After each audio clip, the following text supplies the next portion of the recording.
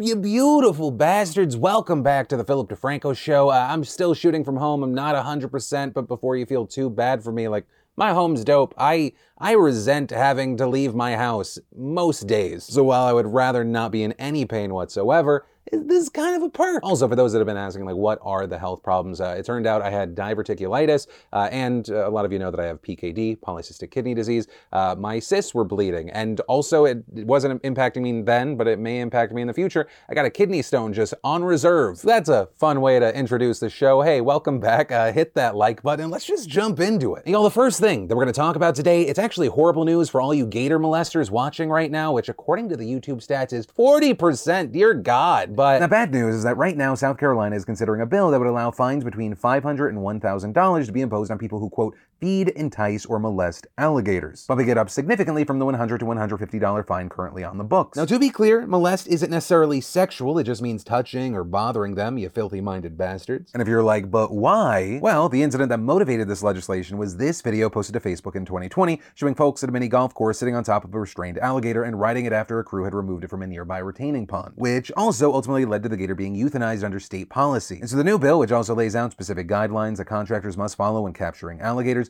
passed unanimously in the State House and now awaits a vote in the Senate, with Representative Jeff Bradley, the bill's author, saying, "This is what I think is perhaps a good example of responsible government responding to constituent requests," and Representative Bill Hickson adding they don't want anyone to get hurt. But also, I do have to say, this feels like less of a crime and more of you saying, if you want to molest the alligator, that's going to cost you $1,000. It feels more like a fee than a fine. But main point, y'all, please stop molesting all these gators. And then, this was one of the more requested pieces of news. We saw this over the weekend. You know, they say about America, they say diversity is our strength, And I look at China and I look at Russia. Can we give a round of applause for Russia? Yes.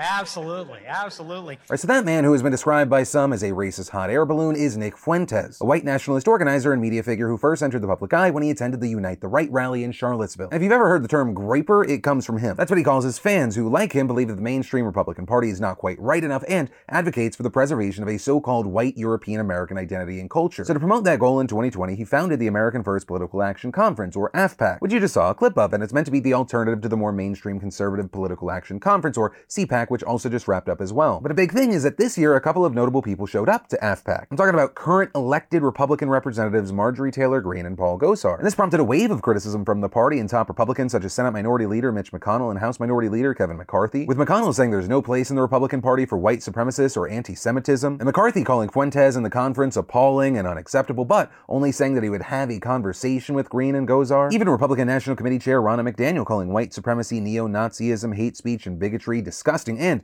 vowing they would have no home in the Republican Party, but again, falling short of promising to take any action whatsoever toward Greene or Gosar, just saying they would discuss it at the next party meeting in August. But still, y'all, the bar is so low to call this out. Even Chip Roy, who notably is one of the 3 House Republicans who voted against an anti-lynching bill that was passed yesterday, he still called Fuentes an asshole. Now, as far as Greene, she later called the criticism against her an attempt to cancel her and bash what she called identity politics, also saying she wasn't aware of Nick Fuentes or his views before going to speak at the event, though later on Twitter it seemed like she was trying to equate her speaking to this group as following the path of Jesus. Writing in a thread, Jesus was a friend to sinners. We are called to follow his example. That's why I will continue to share my message of unity, family, and faith in our great nation to every corner and every group within America. It doesn't matter if I'm speaking to Democrat union members or 1,200 young conservatives who feel cast aside and marginalized by society. You know how Democrat union members and people who went to a white nationalist conference are the same. But also, you should really expect no action from the Republican Party on this. And I say that because Gosar, he can't even use the excuse that he wasn't aware of, what this group's about. He literally attended the same conference last year. So it's a little bit weird that Republicans are coming out to denounce his attendance now when they did nothing before, but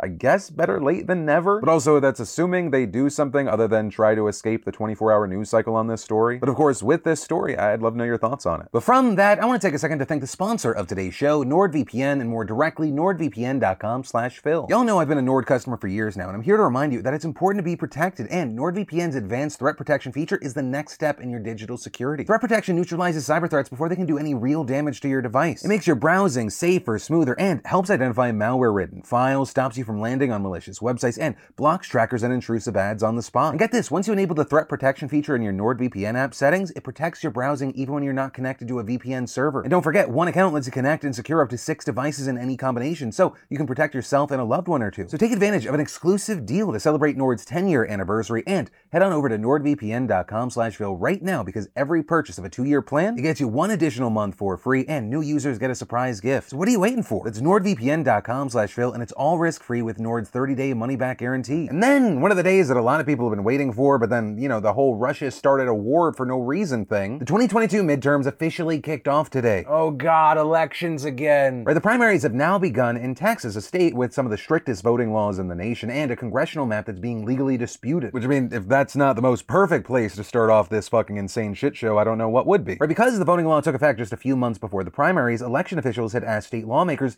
to delay the starting date of the rules to the next election, or even push back the primary, but of course they refused. And so the situation in Texas has already been set up to be a mess. Last month, we talked about how Texas rejected thousands of mail-in ballots, an unprecedented amount. But that's not the only way that Republicans made it harder to vote. The law also got rid of voting methods that became popular during the pandemic, especially among communities of color, like drive-through voting. There's also no longer 24-hour voting places, which could make voting close to impossible for people who can't take work off. And at the exact same time that Republicans are making it harder for people of color to vote, they are literally being sued by groups that say that the new GOP-drawn congressional maps discriminate against racial and ethnic minorities. Right, Texas was the only state in the last census to gain 2 new congressional seats as a result of population growth that was almost entirely driven by people of color, and specifically boosted by Latinos, who now account for nearly 40% of the state's population. But many of the maps for some of the most populous cities and metro areas, including some that have Latino majorities, do not reflect those population changes, with Republicans instead redrawing boundaries so they have majority white populations. And the case against the boundaries isn't set to go to trial until September, so the congressional map will almost certainly still be in place when voters cast their ballots in November. And as far as what happens next, we're gonna have to wait to see how this election shapes up as returns start coming in later today and tomorrow. But very notably here, this election does have broader implications for the rest of the country, because as Axios notes, it offers the first glimpse at how the 2022 midterms will play out, and specifically Trump's role in the future, which faction of the Republican Party voters will reward, and whether overall turnout reflects voter enthusiasm or apathy. But if I was a betting man, and I am, I do believe that the Trump train is going to be strong,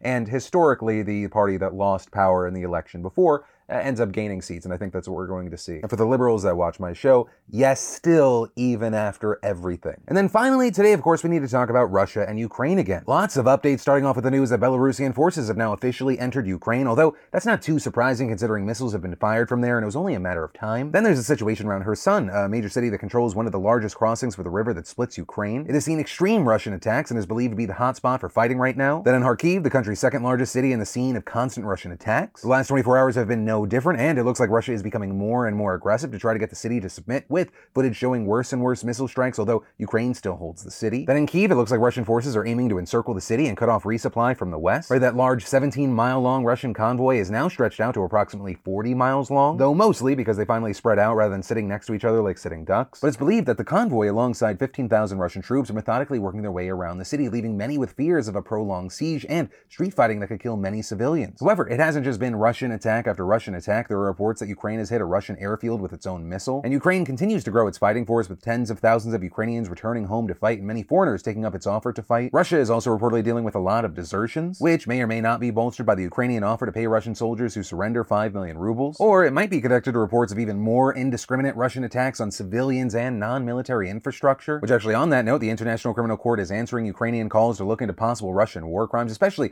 over reports that it's deliberately targeting civilians. Also, with all that, it's not surprising to hear that in just 5 days, it's estimated that 660,000 Ukrainians have fled the country, with many more still trying to make their way out. And neighboring countries have largely suspended the rules for crossing the border to make it easier for refugees, and all of this has led to major traffic jams at border crossings. This unjustified invasion and the increased violence in Ukraine, it's led to even further isolation for Russia on the international stage. For example, we saw diplomats snubbing Russian Foreign Minister Lavrov by walking out while he was speaking at the UN Council on Human Rights this morning, with pretty much the only ones left being from Syria, Venezuela, and China. Champions of human rights across the the globe. And on top of that, we're seeing the strict sanctions continue to work on crippling Russia's economy and crashing the value of the ruble. In fact, it's been so bad it led to Russia closing its stock markets until at least March 5th, alongside directives that Russians aren't even allowed to transfer their money to foreign banks in an effort to keep money circulating within Russia. The sanctions are also having secondary effects, like leading many companies to effectively stop their work with Russia, which has led to instances like Russians in Moscow who went to take the metro and realizing, oh, Apple Pay and Google Pay no longer worked, then leading to a ton of people scrambling to get cash, also leading to some companies just boycotting the place. Right? Maersk, one of the largest shipping companies in the world, announcing they wouldn't work with Russia anymore. We also saw UPS and FedEx enacting similar plans. Now, not all the restrictions have been isolated to people in Russia. Some Russian media outlets, especially Russia Today, have essentially been blocked by multiple platforms. Microsoft removed its apps, while YouTube announced that in Europe it will block channels linked to Russia Today alongside Sputnik, another state-owned outlet, with the same game plan being carried out by Roku, TikTok, and Facebook. This even extending to more traditional outlets such as DirecTV, which has plans to drop RT. We may even see more outlets drop Russian state media platforms as the National Association of Broadcasters asks U.S. broadcasters to, quote, cease carrying any state-sponsored programming with ties to the Russian government or its agents. Also in the entertainment space, Netflix decided to not work with Russian regulations that required at least 20 state-owned channels to be put on their platform, meaning that Netflix is likely going to be shut down in Russia. Several studios are also pulling films from theatrical releases in Russia, with Disney actually releasing a statement saying, given the unprovoked invasion of Ukraine and the tragic humanitarian crisis, we are pausing the release of theatrical films in Russia. We will make future business decisions based on the evolving situation. And because we don't know the timeline and things are unclear right now, that boycott might affect movies like Doctor Strange and Lightyear. And Disney is not alone here. Other studios have followed their lead, with Warner Bros. Pulling the Robert Pattinson, Zoe Kravitz, the Batman film from Russia, with Sony and Paramount making similar moves as well. But then finally with this story today, I want to end by talking about President Zelensky. He's still in Kyiv. He's trying to make things happen for Ukraine. Right, yesterday we talked about him signing Ukraine up for the European Union, and well, they actually accepted his application, which is a solid first step to actually joining the bloc. And in a speech to the European Parliament, he said, "За наші права, свободу, за життя. А зараз ми боремося за виживання. І це найголовніша наша мотивація. Але ми боремося і за те, щоб бути рівноправними членами Європи. Доведіть, що ви разом з нами. Доведіть, що ви нас не відпускаєте. Доведіть, що ви дійсно європейці. І тоді життя переможе смерть, а світ темряву. Слава Україні!